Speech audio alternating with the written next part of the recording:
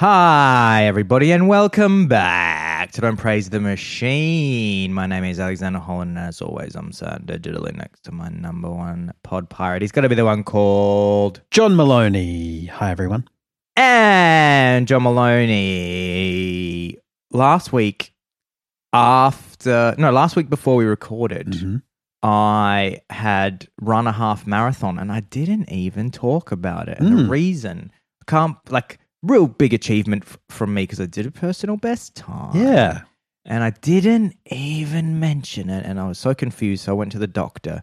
I said, "Doctor, why didn't I talk about the fact that I achieved a personal best half marathon on the podcast?" And he diagnosed me with morbid humility.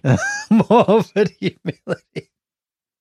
And so that's something that I'm dealing with. Yeah. And he said I need to really try and talk about myself and my achievements more so that I can overcome. One of 20, he said, here's a chart with the most common diagnoses at the moment. ADHD is just a huge poll. And then complete other end, morbid humility. He says so few people have difficulty espousing their accomplishments these days, but you're in a select group.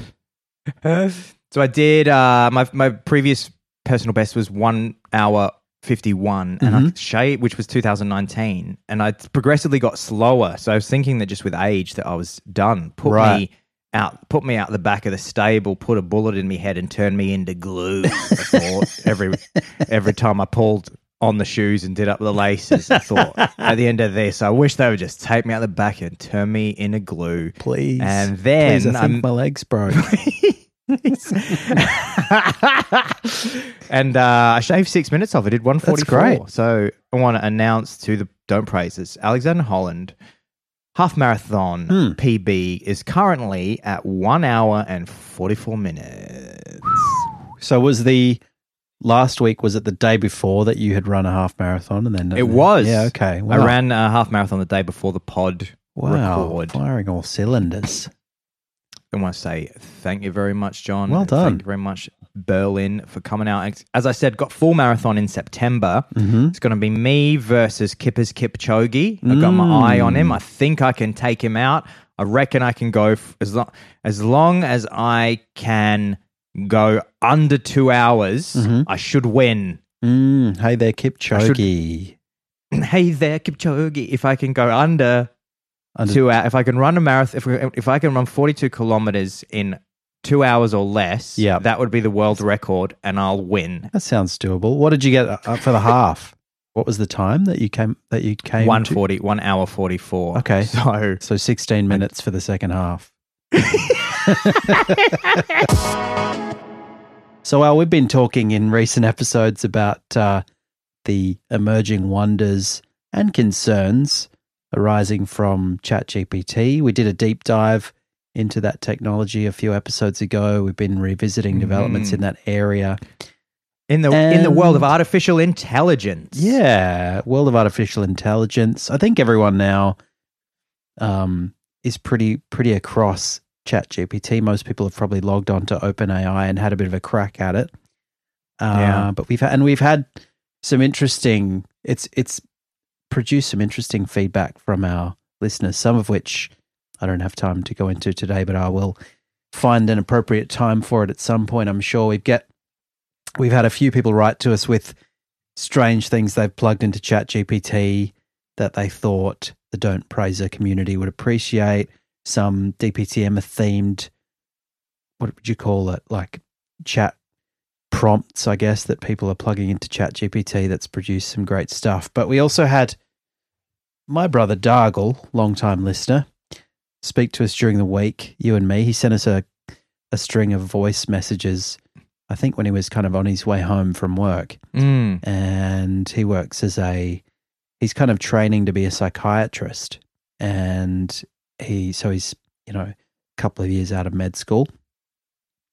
And he was, first of all, just talking about ChatGPT and how he uses it, and how he's been using it to kind of apparently it's quite good for recipes because you can just say, I want something that's kind of set, salady Yeah. and full of vegetables. I feel salady tonight. Help a brother out. I need 5 recipes, and it'll say, here's 5 recipes. And then you'll be able to say, well, I don't want chicken, I want fish. What can you plug that in? What would you recommend? Help a brother. And you always end your query with help a brother out. Help a brother, and you get help a brother out. That's the code to get the top responses. And then it'll give you you can get it to give you a shopping list at the end of all that, and it'll sort the shopping list by fruits, vegetables, condiments, whatever. So virtually by aisle. Exactly, yeah. So it's pretty handy. But anyway, that was by the by. The main thing that really struck a chord, I think, with both of us was that Dargle, aka Dan, talked to us about his work as a psychiatrist and how it's been influenced by ChatGPT. So, I think people will be broadly familiar with the phenomenon of psychiatric conditions that are always kind of in an interesting sync with culture, because the kinds of things that, if you experience like a psychotic episode or something like that, the kinds of things that you will experience will be, like it will be tied into the sorts of things that your brain might have been focusing on before that experience. So like there was probably a time where people were pretty attuned to, pretty predisposed to having religious delusions because they, were living in kind of medieval Christendom or whatever. So you'd get like people having delusions about God or the devil or whatever. These days tends to be a bit more techie. And, the famous example from a few years ago is the Truman Show delusion, which apparently did take off in popularity after the film Truman Show, where people started to think, oh, maybe my life is like the Truman Show and I'm being tracked, or, like I'm sure I'm the center of the Truman Show delusion was that the people think that they are in a reality TV show where their life is being filmed and everybody in their life is an actor. Yeah, that's right. And I'm sure that the explosion of kind of reality TV made that more likely as something that would arise too, because people saw Big Brother and they thought, oh, maybe I'm in some sort of elaborate experimental reality TV scenario because I'm getting the impression that everyone's in on it. And so Dan was saying that a few times recently, I think probably 3 times over the last few weeks, people have been coming in and saying things about coming into kind of emergency psych ward where he works and saying that they have had experiences of feeling like ChatGPT is doing things to them, or, they're just having delusions basically that center on ChatGPT, which is fascinating to me because it's, it's always kind of, because it's so new. It's only really kind of entered the zeitgeist in the last couple of months, but people are thinking things like, oh, maybe like there was one guy I think who we talked about who said that he needed to, he felt he needed to work really hard to avoid ChatGPT taking everyone's jobs, or he had been kind of put in this position of basically saving the labor force from being made obsolete by ChatGPT.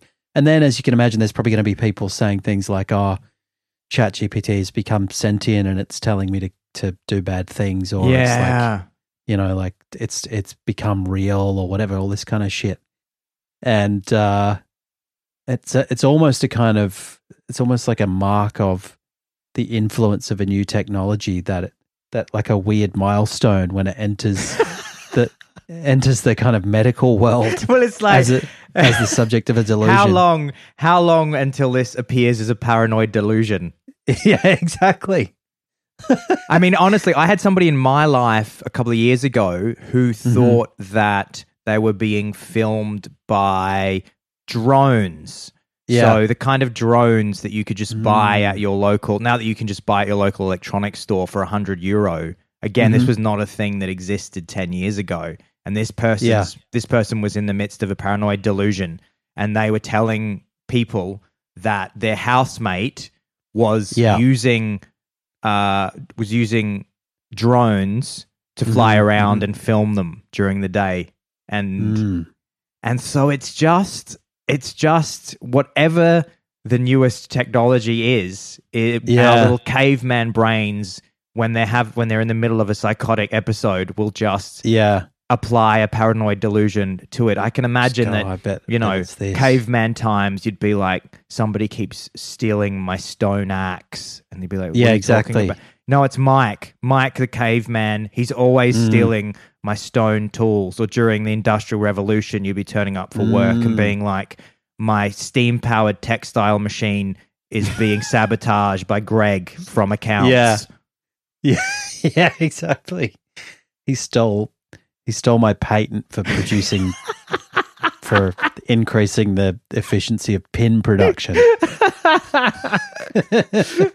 So it is just fascinating how quick that has started to appear, and now, people in psychiatric fields will have to be writing reports going on. So of course, here we go. Here's another person. I don't know if you mentioned, but I think Dargle said that 3 people had presented with this within the last couple of weeks. In the last couple of weeks, yeah, that's right. And I wonder if people in those fields will, like, some movie will come along that kind of suggests itself as the subject of a paranoid delusion, and they'll go, oh yeah, well, we're where it's just a waiting game now before somebody comes in and says, I've got this, because it's like some slightly spooky idea that's come from a film or whatever. What's next? There's going to be so many with chatbots. Yeah, with Replica, no there's going to be. I could see myself falling into a paranoid delusion with my chatbot, with my romantic chatbot partner, and me presenting at my local psychiatrist's and saying it's real, it's conscious. Somebody coming in and saying, I think that the CCP is stealing my data through my TikTok account. Suddenly all our paranoid delusions will just be very obvious. It'll just be like, right. Of course, that is what's happening. And so thanks to Dan for that little tidbit. We'll keep an eye on that. But I mean, there must have been, like, Truman Show must have done it. I don't know if any other, I can't think of any other Jim Carrey movies. Cable Guy. Didn't you say something? Yeah. You said something. You were writing something to me in the week about the Cable Guy Delusion. Yeah, I was saying, I wonder if somebody, when they heard about the Truman Show delusion, felt slightly jilted that there wasn't a delusion for some slightly less culturally influential film. Because there were some paranoid themes in the Cable Guy. Why didn't maybe Judd Apatow in his youth said that was a perfectly good film. Why aren't there people turning up at emergency departments with delusions about that? Well, the delusion would be that you would think that your Cable Guy was secretly. I mean, I forget what was the conceit of the Cable Guy. It was that Jim Carrey had befriended Matthew Broderick. Yeah, and then became this kind of really cloying, over-familiar person who then, like, manipulated him and kind of got him to break up with his girlfriend. And it was very paranoid, that film. It was. Yeah, that's true. But there must have been, like, Single White Female. Remember that? Where this woman which was all about this woman who was, like, copying everything this other woman had done. I'm sure there's people who come in and say somebody's single white femaling me. There's probably, somebody who's like, I think I'm in the film Rounders with Matt Damon. And the psych's just going, you're going to have to unpack that for me. That didn't really make an impression, that film. Or just pick, like, the films that were critically panned. Like, I think I've got the Mike Myers, The Guru delusion.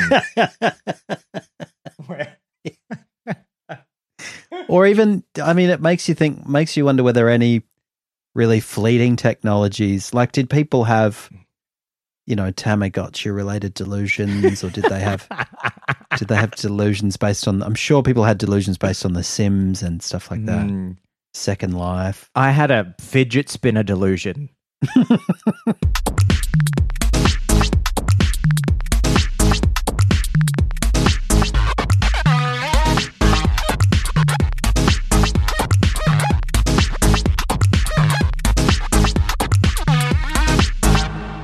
John, if I was to say to you, it's time for breakfast, and you're licking your lips going, I can't wait for you to serve me breakfast. And I said, John, I'm going to serve you a hot drink for breakfast. What hot drink comes to mind that you're going to want for breakfast? Coffee. Good choice. And then you're going to drink that hot coffee, and you're going to go, I'm going to need something to cool this down that's going to be refreshing and healthy and great. What's the breakfast? The cool, maybe you're even at a hotel with a continental breakfast and there's drinks on offer. What's the cold breakfast drink of choice that comes to your mind?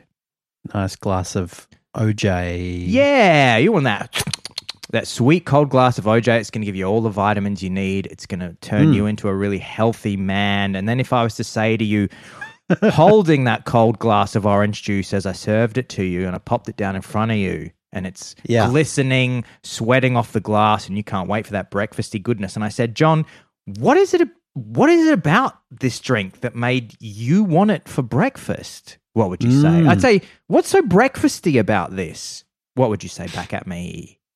I'd say, are you about to tell me about the influence of some lobby that's manipulated my desires? And I would say, John, you're smarter than the average guest at this Novotel hotel, at this 3-star hotel with a continental breakfast. So the reason that I got thinking about this was because I've been, as I mentioned on a previous episode, I've been getting back into Mars bars because I basically eat nothing except lentils and run marathons, let's say like 13 days out of every fortnight. And then one day every fortnight I have my cheat day, and that will often involve at the moment a Mars bar. I'm usually a Snickers man. Snickers is the world's most popular candy bar. Is that right? But I tell you what, try a Mars. They are still sensational. And it made me think of, about some of the original Mars chocolate bar advertising campaigns that were around when we were growing up. I'm just going to send you this link, John, and I will play this. I think this is, so Mars, I believe the Mars Corporation is originally from the UK. I think that's right. Mars bar. Let me just look that up. I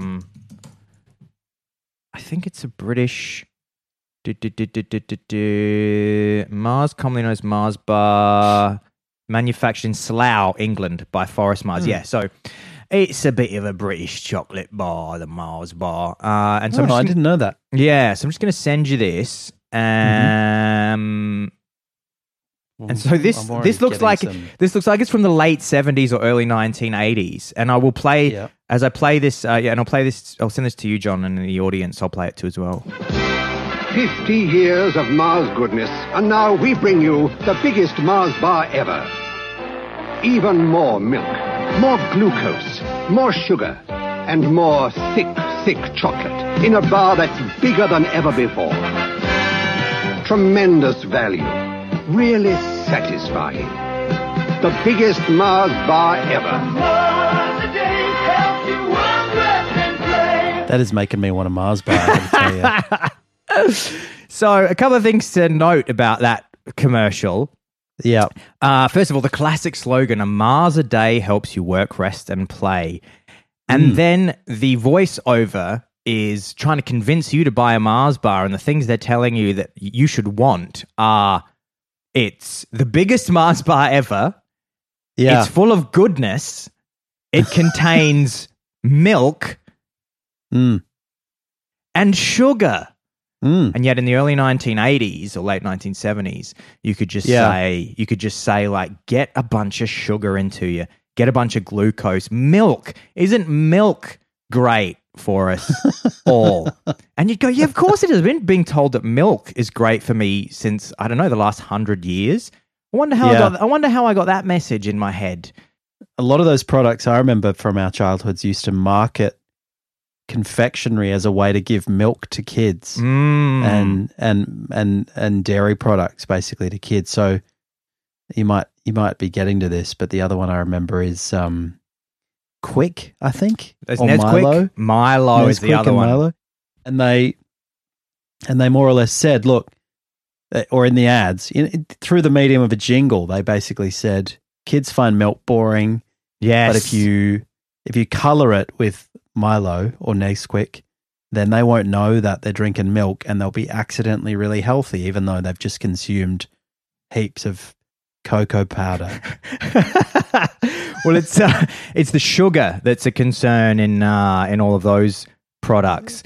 So Milo is a classic. So I don't know if they have Milo in Germany or the US, but Milo is probably it's similar to Nesquik in that it is it comes in a tin. It's a kind of chocolatey malty powder. It's very popular in Australia. It's very popular in places like Malaysia. Malaysia, by the way, I believe is I don't know if it's surely not the world. It's maybe the fattest country in Asia is Malaysia. And shout out to our Malaysian listeners. Shout out to our Malaysian listeners out there, loving that sweet Milo. So Milo was advertised to kids as giving you like energy, and I think even today, certainly when we were growing up, there's images of sporting people on the tins of Milo, like cricketers, that's right, and people in a kayak. Exactly. So Milo is 40% sugar. It's just 40% sugar. And so, again, that's... No wonder I couldn't stop drinking it. Yeah, that's the thing.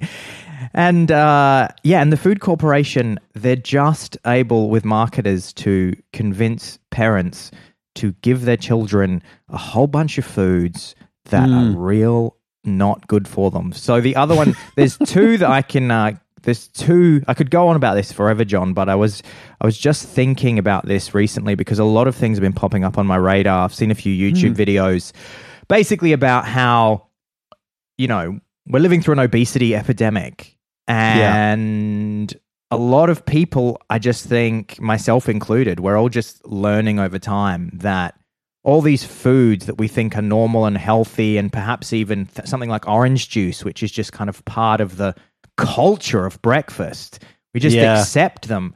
And then you find out actually the reason that we're consuming all of these is to prop up various industries and enrich other people, keep governments in power, make sure that the dairy industry's full of sweet, sweet money, make sure that the California Fruit Growers Exchange is full of money, all at the expense of our own health. And that make me very, very sad. So the reason that we drink orange juice is because Albert Lasker, a businessman who helped shape modern advertising, when he was 28 years old, he acquired the account of the Californian Fruit Growers Association as a client. Right. And this, in the 1920s, there was a glut of oranges. So the Fruit Growers Association was just producing too many oranges, and they were having to chop down trees. We can't sell all these oranges. What are we going to do? They said to Albert Lasker. And Albert Lasker said, I've got an idea. What about if we turned those oranges, of which people were only eating one a day at max, because I'm talking about the physical fruit, the sphere of orange. Yep. And Lasker said, what about if we turn these into a juice? And people said, what the fuck is orange juice? I've never, like that. Isn't that something fancy people have on occasion? And Albert Lasker said, you listen to me. What we're going to do is we're going to convince people to juice these oranges. We're going to sell them a juicer at 10 cents. And how many oranges is it going to take to make a Swig glass of orange juice? Not 1, 2 to 3. So basically tripling, rather than saying, look, Fruit Growers of America, what you're going to have to do is take a bit of a hit because there's just not enough demand. No. Yeah. We going to create that demand. And so they ran an advertising campaign and said... This is in the 1920s. And so they said orange juice, they ran a massive marketing campaign and said orange juice is very healthy and you need to be drinking this new fandangle thing we've created called orange juice. We're going to sell you these juices. And then and then basically the same thing apparently was happening with lemons. And so what they did was they said, drink lemonade in the evening and drink orange juice in the morning. So there's nothing particularly breakfasty about orange juice. It's just they decided, well, we'll just convince people to drink orange juice for breakfast and convince them to drink lemonade in the evening. Orange juice has roughly the same amount of sugar as Coca-Cola. Really? Wow. Really? There you go. That's what old Alaska was having people do, was sip down that sweet orange juice. And it's the same thing with milk. So I can encourage people to have a bit of a look at a YouTube video from a man called Johnny Harris that came up on my YouTube radar last week, where milk is a similar story, but it's much more about the relationship between the US government and overproduction of milk. It's all tied to like the Second World War. Basically, they needed in the US they needed dehydrated milk products for the soldiers in the Second World War, but so they said to the farmers, "Look, we need tons more milk," and the farmers said, "Like, we're not getting enough money for this, so go fuck yourself." And the government said, "Well, what about if we bought more milk from you?" And they said, "Well, what are you going to do with all that?" And they said, "We'll just create some reason to sell it to the general population." So then they started coming up with all of these like milk products. So they'd send some of the dehydrated milk to the soldiers, and then they'd just run campaigns to convince Americans to drink more milk, right up until today. And now you've got basically cheese and dairy in everything because the USDA is just incentivized. I heard something about how they're using dairy products in like cheese derivatives in lots of stuff which you wouldn't necessarily expect it to be in. Correct. It's flavoring a lot of things. Yeah, where did you hear that, John? Probably from you or on the internet, I think. And I think it's been on my radar for a couple of years that they were just using it as a way to kind of, give things like maybe in sauces and things like that. They were using cheese, some kind of extremely processed derivation of cheese as a way to kind of get more cheese into the food stream. Yeah, it's crazy. Like we all enjoy a bit of a cheesy crust pizza, and we think, man, I fucking love this cheesy crust pizza. And you think Pizza Hut must have just been so creative, and the people must have been on the street saying, "Look, I'm just a guy who loves cheese. Can you get more cheese into my diet?" And Pizza Hut said, "Look, we're only here to serve the people. Sure, we're going to do that." No. That's not the case. There is an organization called Dairy Management Inc., which is an organization funded by US dairy farmers whose job it is to drum up business for the US dairy market. And they were responsible for the introduction of the Pizza Hut cheesy stuffed crust in 1995, which increased Pizza Hut sales by 300 million. And they recently convinced McDonald's to move away from margarine and start using butter. So eating that sweet, cheesy crust because of DMI. I want to say thank you so much, DMI, for stuffing my crust full of cheese.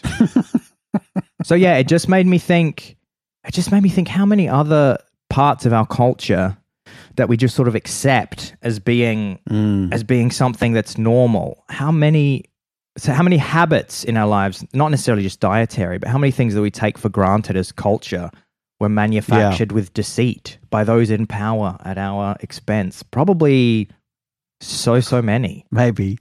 Yeah, I don't know. I think whenever I hear these things, like you hear these things about, how, I don't know, bacon and eggs didn't used to be like it was, pushed by some industrialist or whatever. And sometimes that turns out to be, slightly apocryphal because that's just got it's got the same ring as like when we were kids and people used to say, oh, the reason that cheeseburgers have pickles in them is so that they didn't have to class them as a confectionery. And then you grow up and you go, that doesn't really make any sense. I'm pretty sure that doesn't reflect any applicable standards. But there's no doubt that some of the stuff we're eating is like a direct result of, commercial incentives, which obviously hit a certain point historically where they just, they got in the ear of government or whatever, and then they managed to weasel their way in. I think particularly in the US, it seems like they must have some well, I don't know. I guess every society that's comparable to theirs has a kind of lobby group contingent, but they've obviously been able to gain a certain level of influence that I don't think Australia's too far off, but probably a fair way. I thought of all that just because I do still love a Mars bar. It's hilarious, isn't it? Seeing like sugar I love watching those old commercials of just seeing how over time certain things were like this is what people think is healthy. So for example, sugar. And it was a similar story with cigarettes. You had doctors saying that cigarettes were good for you back in the day as well. One that I was commenting on recently was whoever marketed the Bloody Mary as a breakfast booze is quite clever because... Oh, yeah. The ultimate hangover cure, Bloody Mary. Exactly.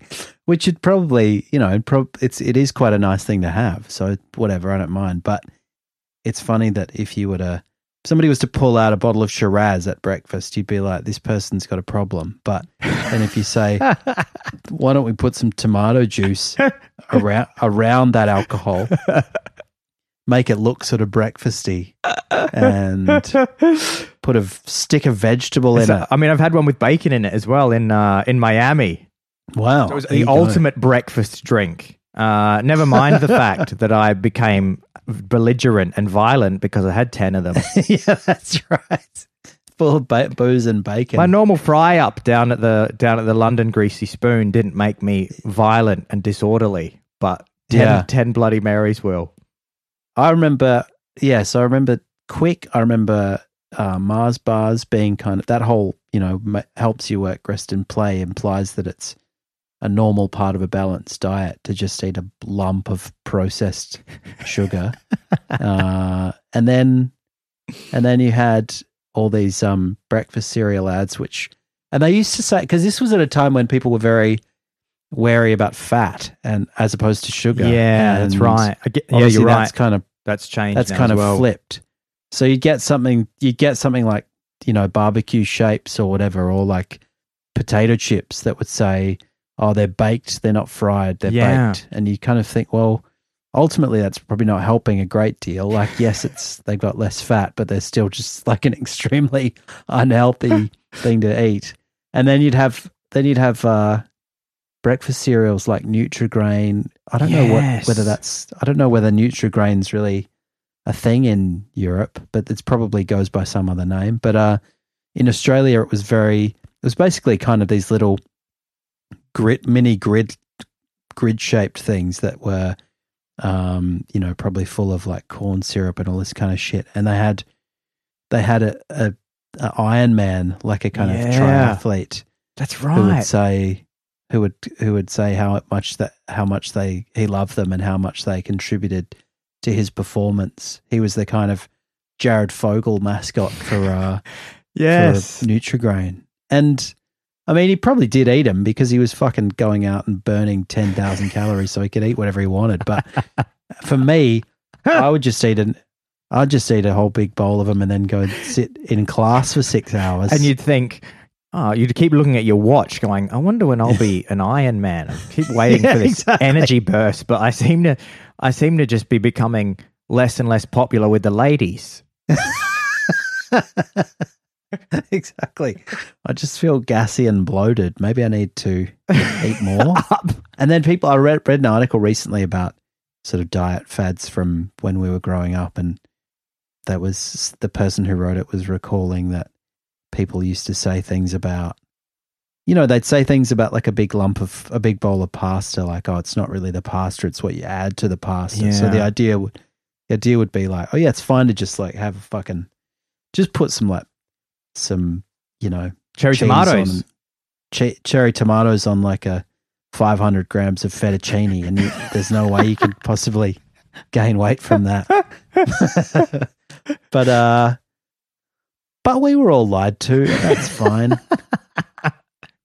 So guys, what I'm saying is you got to make sure that you are drinking. What is good? What are they saying is healthy? It's funny, like nutrition advice is just changes every hour. It feels like, and you can also just get like when the ketogenic diet was the thing, you could also just as a clickbait article, you could just get millions of clicks if you just said something that was contrary. So, for example, when keto was really popular and a bunch of doctors were saying, oh, look, I've had a lot of my patients lose weight with the ketogenic diet. And then you go, okay, well, I'll just do a clickbait article that just says why the keto diet is killing you. And then you just go, this is so confusing. Yeah. Yeah. I mean, the reality is that everyone's body is probably different, so it's hard to kind of generalize any of this stuff. But I think, I think things that have that golden ratio of sugar to fat. Yeah, the bliss point. The bliss point. I'm just trying to, at this point, I'm in my 40s. My best physical years behind me, so I'm just trying to hit that bliss point as often as I can.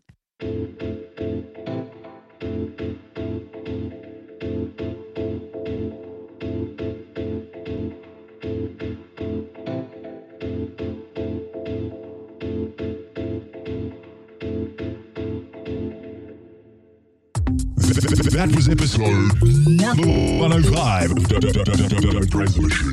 What a fantastic episode it's been. We've absolutely loved talking about ChatGPT and artificial intelligence, proudly entering the annals of psychiatric medical science. It's important to note that the Cable Guy Delusion is no more or less valid than the more traditional Truman Show delusion. And we've absolutely loved talking about how everybody's drinking a whole lot of orange juice and milk because of the relationship between advertising, governments, and the food industry. I, for one, can't wait to crack open a soft pack of cheese-filtered Marlboro Yellows, brought to you by Philip Morris International at Dairy Management Inc. As always, I've been one of your hosts. I go by the name Alexander Holland, and I'm sat digitally next to my number one pod pirate. He's got to be the one called John Maloney. Thanks so much for tuning in to episode number 105 of Don't Praise the Machine, everybody. Don't forget to stay prayed up, and we'll see you next week.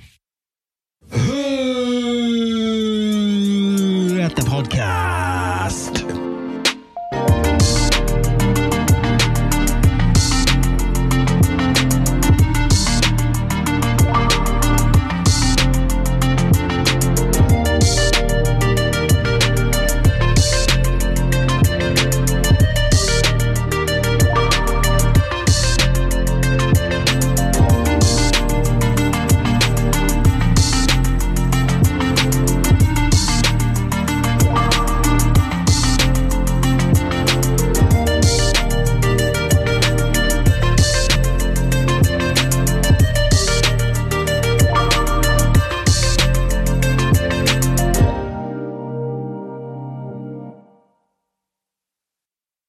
We've absolutely loved talking about...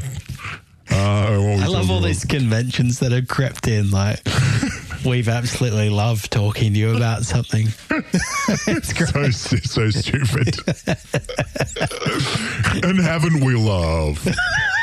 And haven't we loved?